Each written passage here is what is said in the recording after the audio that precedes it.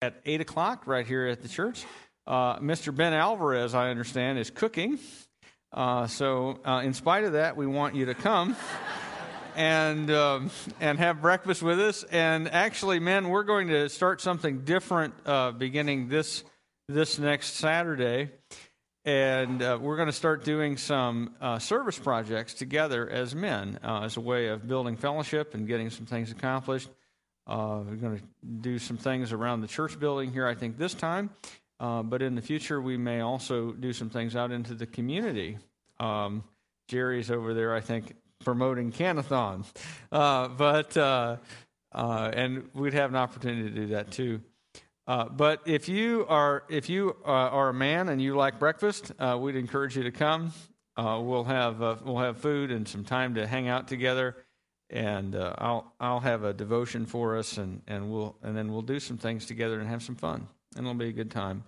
Also, today is the last Sunday before our new members class starts next Sunday, immediately after church, at my house. That'll be a great opportunity to get to know some other folks who are new, to eat food at my house, and to learn a bit more about the church if you're new. We've got 17 people so far signed up, 17 adults signed up so far for that class.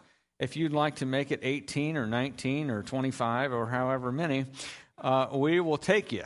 So, but I encourage you to sign up and participate in that. It's going to be an exciting time, a lot of fun. We meet from 12:30 to 2:30 for 5 weeks in a row, and we address a different aspect of church life each week, and we eat some great food. I think next week will either be fried chicken or chili with all the stuff that goes with that. So it'll be great, and you'll enjoy it. I encourage you to participate in that. Also, in association with that, one of the folks who is new to our church here in the last month or so is Jessica Cantonwine. And Jessica's younger sister, Emily, has Down syndrome and was with her family down in Florida and had a stroke. And so Jim didn't mention that this morning, but I want to mention that, and then I want to pray for Emily and her family. So if you would join with me in prayer. God, our Heavenly Father, we do pray for Emily, this dear sister, who has had a lot of health problems over the course of her life. And Father, I pray that you would be faithful and demonstrate your faithfulness to Emily and to her family, to show them that you are a God of grace, a God of care, a God of love, who watches over the least of these. And Father, I pray for strength for Patty and for Dennis and for Jessica, as I know they're all concerned about Emily. And Father, I pray that you would draw them close to your side, give them encouragement and hope in the midst of a really tough time. And Father, I pray in Jesus' name, amen. All right, we are in Genesis chapter 10. We're actually going to go a little further than we normally do, and we're going to do more than one chapter this week, and get into Genesis chapter 11 and the Tower of Babel. But this is going to be the last week we're going to spend in Genesis before we go into 2 Peter starting next week. And 2 Peter is all about how to live as a Christian in the last days. And the book of the New Testament begins with the Acts of the Apostles, and it ends with the Acts of the Apostate. And that is what 2 Peter is about: identifying false teaching, learning to live as a Christian when times are tough and the last days are upon us. Now, I don't know necessarily that Jesus is returning this week or this year or in the next 5. I'm not going to give you 11 reasons why Jesus will return in 2011 or anything like that. But I do think that the world as it exists is getting nearer and nearer to the return of Christ. And so we want to focus on how should we live as believers as the return of Christ draws nearer each day. Every day that that we are alive is one day closer to Jesus coming back. And as Paul said, our salvation is nearer now than when we first believed.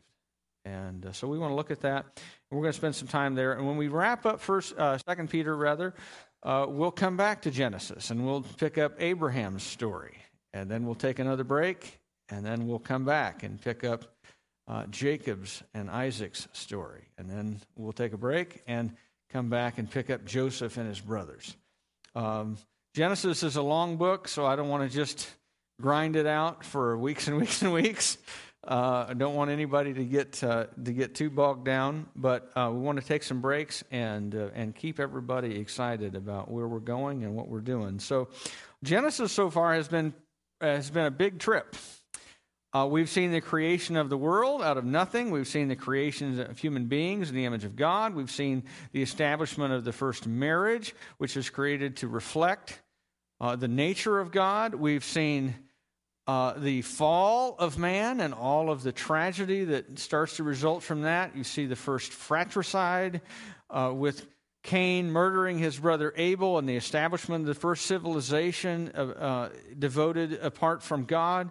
And then you see this spiral of, and he died, and he died, and he died, and he died. And people lived a long time, but they still died. They still lived under the penalty of death. And then you see evil advance throughout the world in such a way that God decides that the only way to rid the world of evil is to rid the world of people and start over. And he does. He starts over with a man and his family to whom he has given grace so that they come into a relationship with him. And he saves them out of that wicked world in a boat along with a portion of the animals. And then they start over. And it starts out really good. Noah makes sacrifices, and he honors God, and God makes a covenant with him, and it's good. And everything seems to be, this is a great start. And then we find, as we saw last week, Noah naked and drunk in his tent like a hillbilly on vacation. And then you've got his son, Ham, dishonoring him while he's in the midst of his sin. And a curse pronounced on Ham and the descendants that will come from him through the line of Canaan, who are going to dishonor their father, just as Ham dishonored his father. And things are starting to get bad again. And this week, what we're going to see is what happens as the nations begin to form out of the descendants of Noah, Shem, Ham, and Japheth, and how that goes. And what will happen? Will people turn to the Lord and follow him as Noah did? Or will they start to spiral down once more? When we left off last week, it was not very hopeful. In fact, Noah's story ends just exactly like everybody else's story in Genesis chapter 5. And he lived so and so many years, and then he died.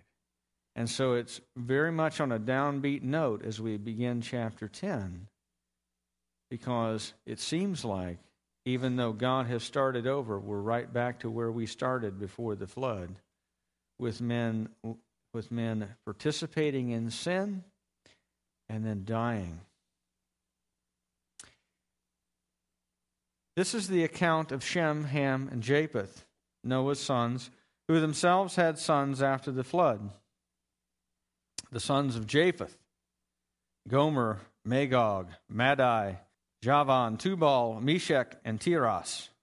Those of you who have small children or are going to, you might want to pick up some names out of this chapter. All right. The sons of Gomer: Ashkenaz, Riphath, and Togarmah.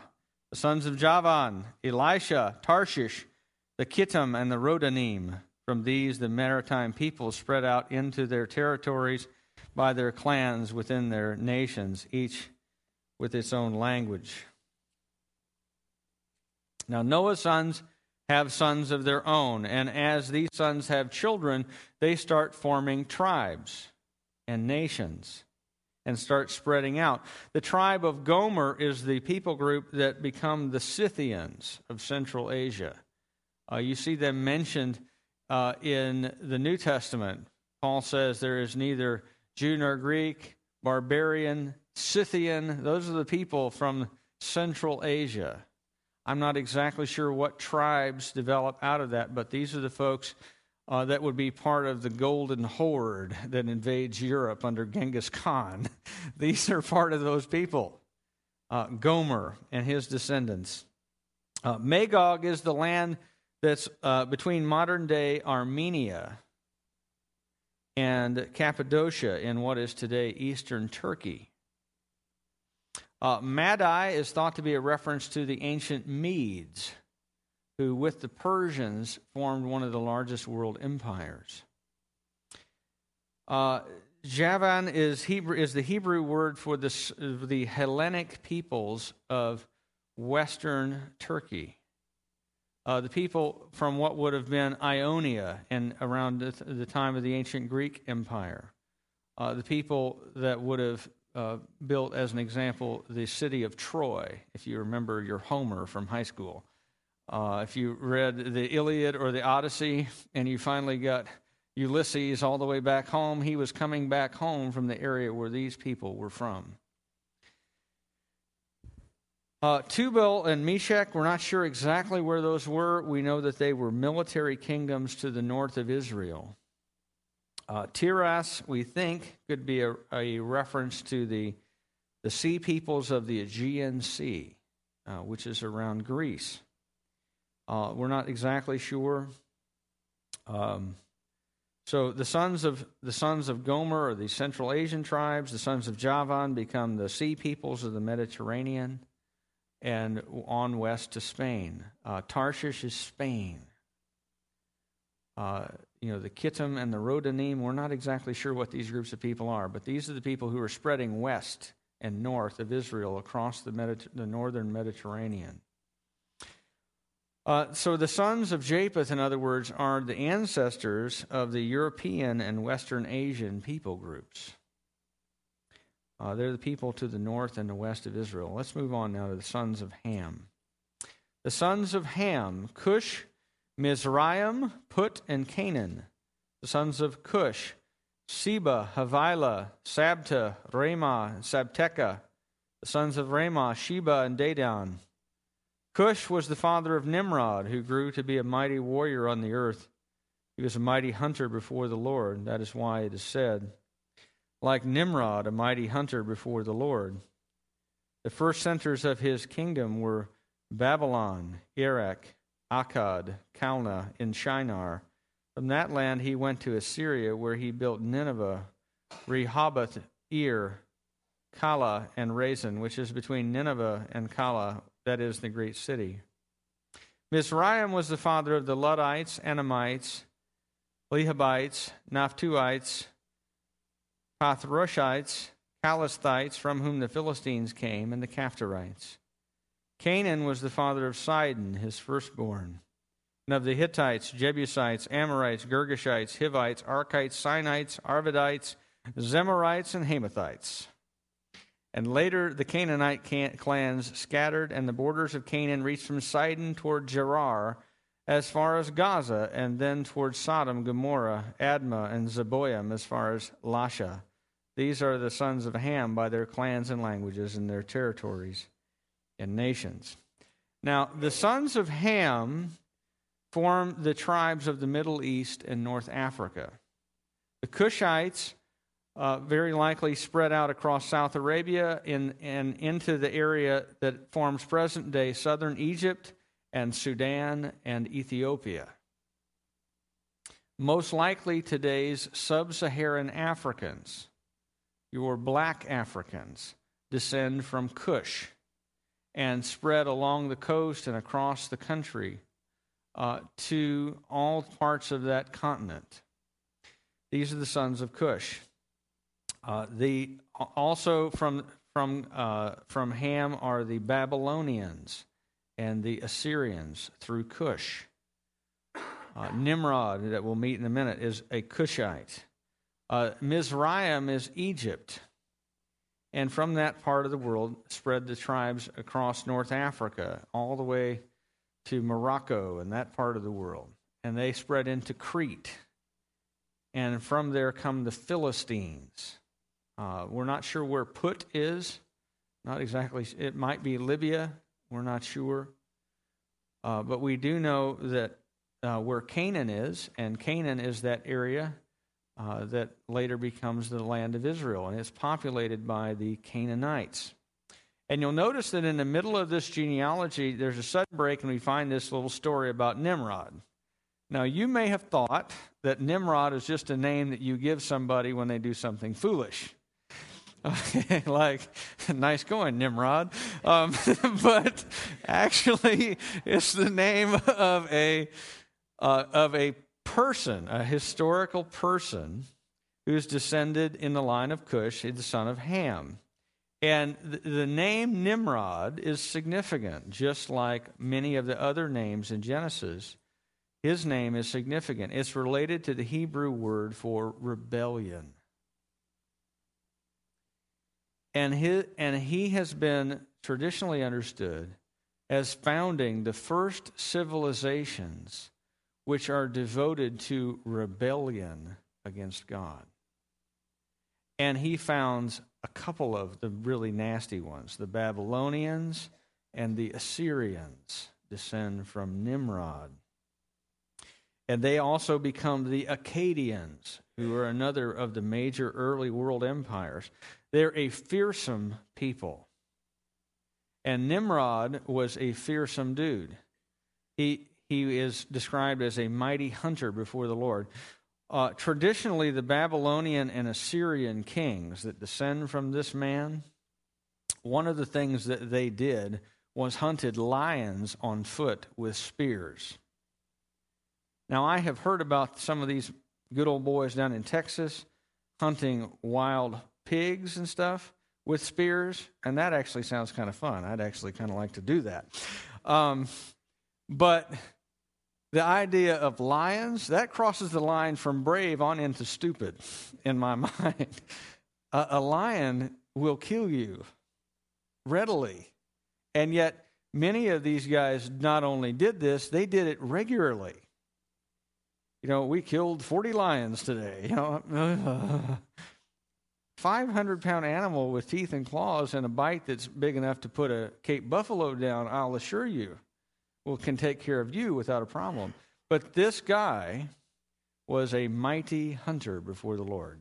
He was someone who probably initiates this tradition of the Assyrian and Babylonian kings who did this kind of thing.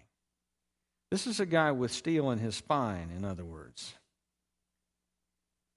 And he forms some of the first rebellious civilizations.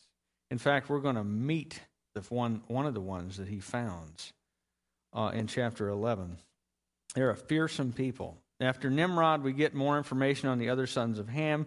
He is the father of the Philistines, who later oppress and trouble Israel. He's the man from whom Goliath descends, if you remember Goliath from later on. We also meet Canaan, who's another one of the sons of Ham. And you meet all these tribes, the Sidonians, who formed the city at Tyre and Sidon, from where there was the first centers of Baal worship. You're going to see that later on in your Old Testament if you keep that going. The Hittites, the Jebusites. The Jebusites are the people who found the city of Jebus, which later becomes known as Jerusalem. The Amorites, the Girgashites, the Hivites, the Archites, the Sinites, the Arvadites, Zemarites, and Hamathites, and Mosquitobites. These folks, right? These tribes that take over the land of Canaan. And you notice that what's also mentioned is that these guys go from Sidon to Gerar. I'm not sure where that is, but it's from the north end of Canaan to the south end, and then east from the Mediterranean all the way over to where? Sodom and Gomorrah. Remember, we said that Ham dishonors his father Noah, and Noah pronounces a curse on who? Canaan, the son of Ham, and he is going to dishonor the name of his father, Ham in the same way, because from Canaan's sons are going to come some of the most immoral people that ever lived, the Canaanites. And part of them are going to be the men of Sodom and Gomorrah that we're going to meet as we come back to Genesis later. These are nasty, nasty people that descend from Ham through his son Canaan. By the way, let me just take a minute and say, why is all this in here? God could have, if he wanted, given us a very straightforward account. Noah's sons had sons, and one of his sons was Shem, and Shem had a number of sons. One of them was Eber, and from Eber come the Hebrews, and from among the sons of Eber was one particular dude named Abraham. End of story. Skip chapter 10, skip chapter 11, go to chapter 12. Why is he doing all this? Because what he is wanting to do is to give us the details so that people understand where all of this is coming from, and who came from where, and where did these people arise, and why are they the way that they are. This last week, my daughter, Sarah, had to do an ancestry project for school. And they had to come up with dates all the way back to 1800. What was happening in your family back then. So, this being the age of the internet, I got myself a free trial to Ancestry.com and plugged it up. And got my ancestry traced all the way back to the 1600s. And some Englishmen and some Irishmen who took up with some Indian women of the Shawnee and the Cherokee and the Creek, and it's pretty interesting. You know, you can find all this historical documents and so forth, and where people came from. Now, this, to read it as people in 2011 looking back on all this, where we don't know where some of these people groups and places even are. We look at that and go, this is kind of not really exciting. But God is writing a history for his people. And he wants them to have an understanding of the wider world for a very specific reason. And wants them to see why he has to do what he does. Because what you start to see is the spread of nations. And as nations spread out, they start to not be more devoted to God, but more rebellious against him. Let's move on. Sons of Shem. Sons were also born to Shem, whose older brother was Japheth. So Shem was the middle boy. Shem was the ancestor of all the sons of Eber. Sons of Shem: Elam, Asher, Arphaxad, Lud, and Aram. The sons of Aram: Uz, Hul, Gether, and Meshech. Arphaxad was the father of Shelah, and Shelah the father of Eber. Two sons were born to Eber. One was named Peleg, because in his time the earth was divided. His brother was named Joktan. Joktan was the father of Almodad, Sheleph, Hazarmaveth, Jereth, Hadaran, Uzal, Diklah, Obal, Abimael, Sheba, Ophir, Havilah, and Jobab. All these were sons of Joktan. The region where they lived stretched from Mesha towards Sephar in the eastern hill country. These are the sons of Shem by their clans and languages in their territories and nations. Now, the sons of Shem were getting to now more relevant to Israel, because the Israelites are Semite, or Shemite, if you will, people. From Shem are descended the tribes of the Middle East, the Arabs, the Arab tribes, and of course the tribe of Israel that comes through Jacob later on. And all these people are descended from Eber, who is the originator of the name Hebrew. Where does that come from? It comes from Eber in this genealogy. We also meet this fellow named Peleg. And the note there on him is that in his time, the earth is divided. Now, scholars debate as to what that is a reference to. Does that mean that in his day the continents were divided when they were all one originally? Or does that mean in his day the nations began to divide according to language? Because that's what we're going to see in chapter 11, is a division according to languages. I don't know the answer to that question. That's for someone smarter than me to figure out. But what we do see is as these nations and tribes start to spread out, they're making some choices. And then you get the rest of this account, chapter 10, chapter 10, verse 32, down through verse 8 of chapter 11. Let's look at the Tower of Babel. These are the clans of Noah's sons according to their lines of descent within their nations. From these the nations spread out over the earth after the flood. Now the whole world had one language and a common speech. And as men moved eastward, they found a plain in Shinar and settled there. And they said to each other, "Come, let's make bricks and bake them thoroughly."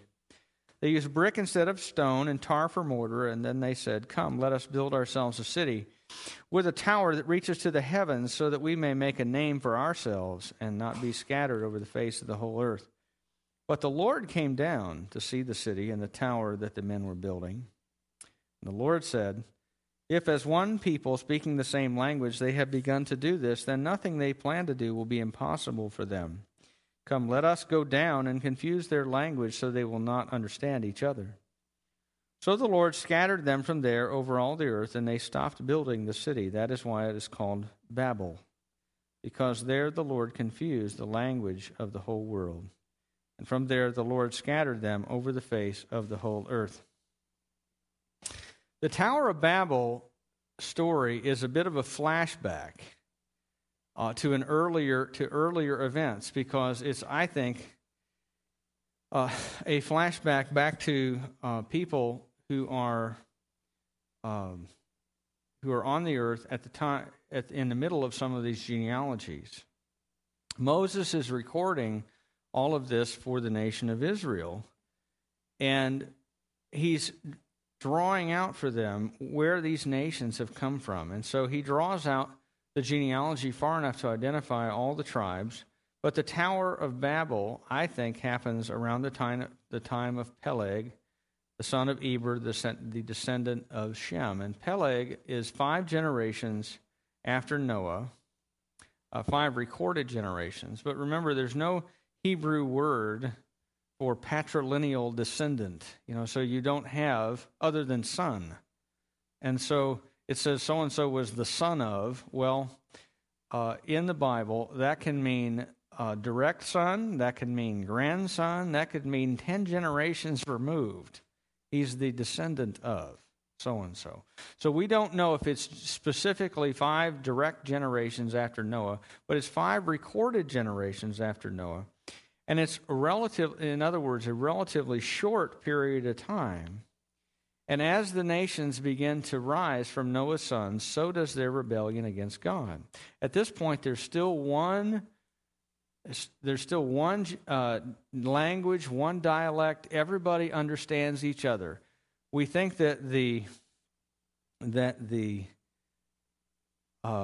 ark lands in the mountains on the eastern part of Turkey, and then people begin to spread east from there.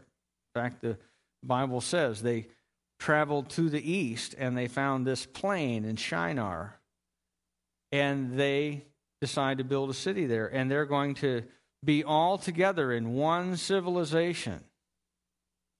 We're not going to spread out over the whole earth as God had said. We're going to build ourselves a place right here, and we're going to stay right here, and we're going to start building a tower that will reach up to heaven and will make us famous all over the whole earth, and we'll have a name for ourselves. And this is probably the area that we know as ancient Sumer. If you've read your world history, you remember the Sumerians, who have the first recorded writing that we can find. And also they have these pyramid-like structures. They're called ziggurats. And they're a stepped pyramid that goes up, and they've got a little temple at the top. And they viewed these places, the Sumerians, in their recorded writings, they viewed these places as a place where they had direct access in this little temple at the top to God. And we think that this particular place, which later becomes known as Babylon, which means the gate of God, is the first place where pagan religion is founded, where people are going to, by their own effort, work their way up into relationship with God. And they depicted that in their architecture. In fact, you can find this kind of architecture all over the world. You find it in the early Egyptian pyramids. You find it in Central America among the Mayans. You find it in Sumer. And all of them have these steps up the side, and all of them have a temple at the top. And you're going to ascend through your own effort all the way up to God. And I'm going to get myself into relationship with God by hook or by crook, but by my own effort, most importantly. And so they called the place Babel, the gate of God. And God decides to take a look at this. So interestingly, 2 times in the text, it says that God has to come down to see it. They say they're going to build up all the way to God. He says, I've got to come down a ways to see what you're doing. Twice he emphasizes that. Because the thing is that no matter what we do in false religion, and you can come up with a whole list, and people have, of any kind of false religious belief, it's always a list of stuff you're supposed to do, right? And as you do these things, as you check off all the boxes and get all your, brownie points or whatever they're handing out that particular day, you build yourself your little tower all the way up to God. But no matter how tall you build it, guess what? God has still got to come down to look at your pathetic excuse for religious system that you've got going. Because the only way a person comes into relationship with God is if God comes down to you and condescends to make himself known and brings you by his grace into relationship with him. He brings you up. You don't build yourself up to him. You can't. You can't get tall enough. It would be like if you, in fact, the distance between us and God as sinners is so great, it would be as if I said to you, in order to come into a relationship with God, you have to be able to throw a baseball to the moon. Well, throw as hard as you want.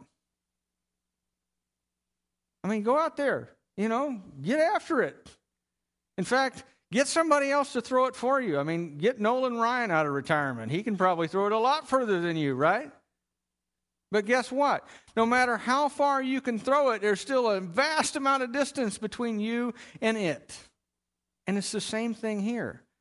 That no matter how tall they build, are they in relationship with God? No. In fact, what they're doing is they're building themselves a religious system which wants to be in relationship with God, but doesn't want to be in relationship with God on his terms. And so what you find instead is not God, but all kinds of other spiritual realities and forces and beings who are happy to accommodate you. And they start to go by names like Molech and Chemosh and Baal, and if I'm not being too politically incorrect, Allah. You can find a whole host of false gods that are out there that are happy to accommodate you, and they find some. and they build this up. In fact, Babylon becomes this name of this place becomes the first center for pagan worship. Of all of the hosts of heaven, all of the creatures, all of the things which are not God, but which you can find a demon be very accommodating to get you to worship. And so God decides that what he's going to do is he's going to limit the amount of evil that people can accomplish all in one spot. He's like a teacher. If you are a teacher and you have 4 little boys back in the back, you got 4 like 4th grade boys back in the back, and they're, what are you going to do? You're going to split them up. And you're going to cut down the amount of evil in your classroom by about 75%. Because 4 little boys on their own can be plenty evil, right?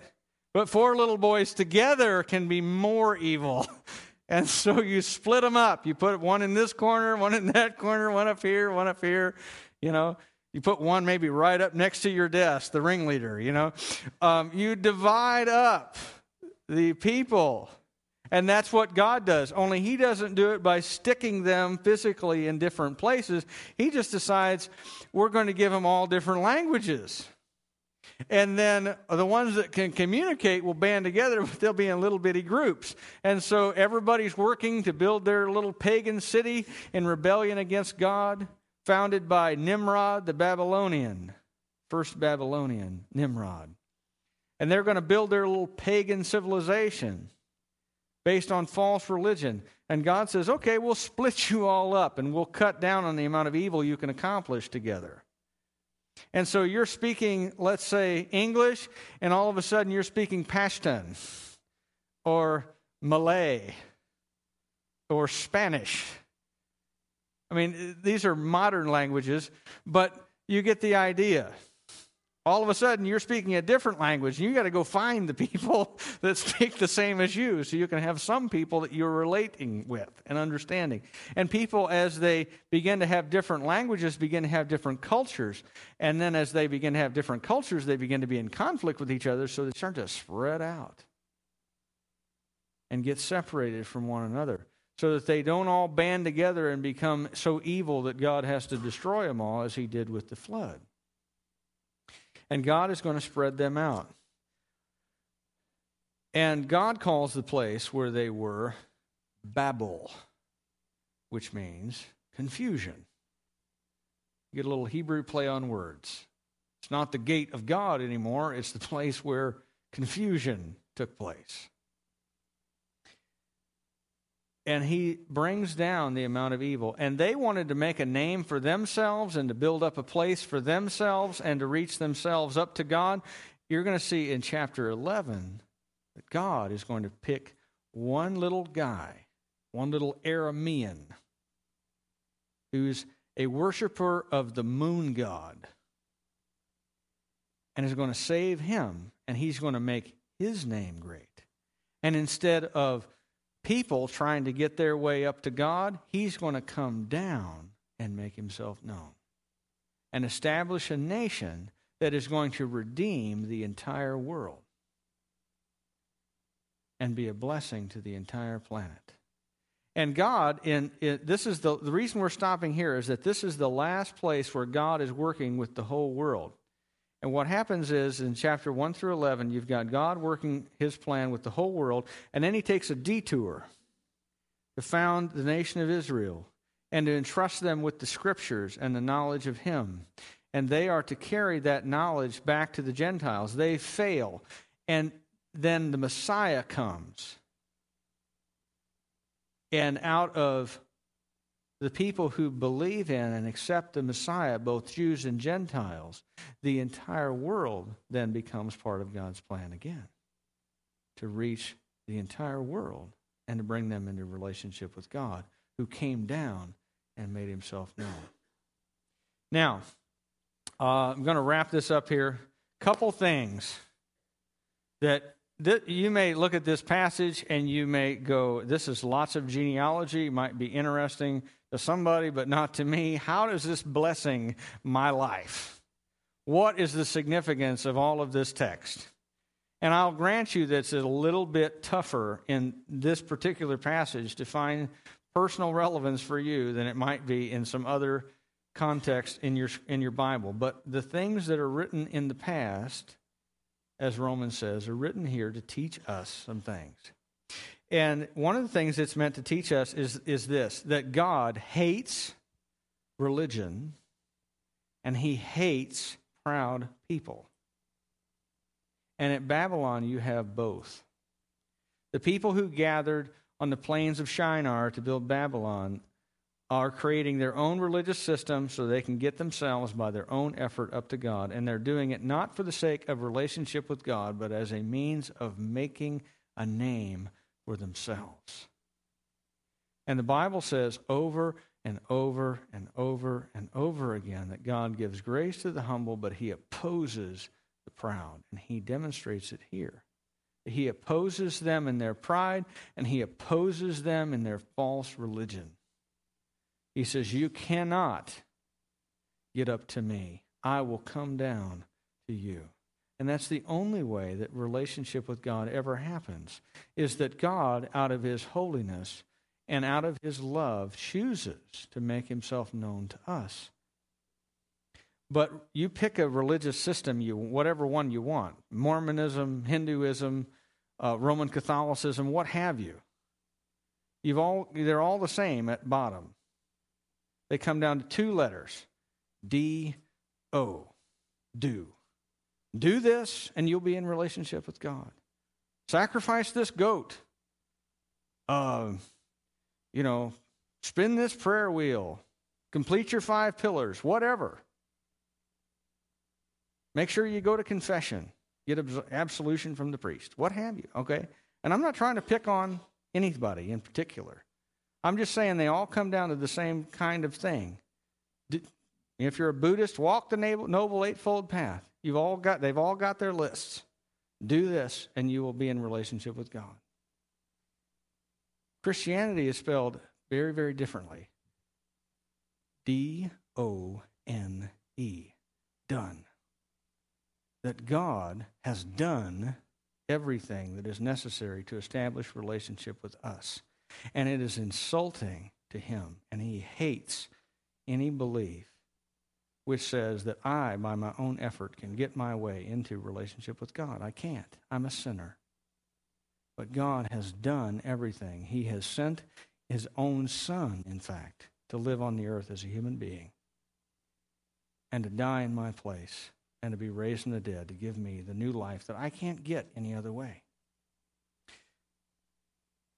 Second thing, God is not done with humanity yet. Why did God bring the judgment on Babel? Because his judgment on language allows his plan to proceed. They're wanting to make a name for themselves and to form one people and to do it under their own power without God. And as we see later on, beginning with Abraham, God is going to make a name for him. How many of you know who Mizraim is before you got to today? Probably not many of you. But God makes a name for one guy that he calls. And out of his descendants, he's going to form a people. And out of a great descendant of his, there's going to be one people of God that is formed. People that represent every language and tongue and people group. Amen? Standing around the throne of God who has brought them up to himself. Let's pray.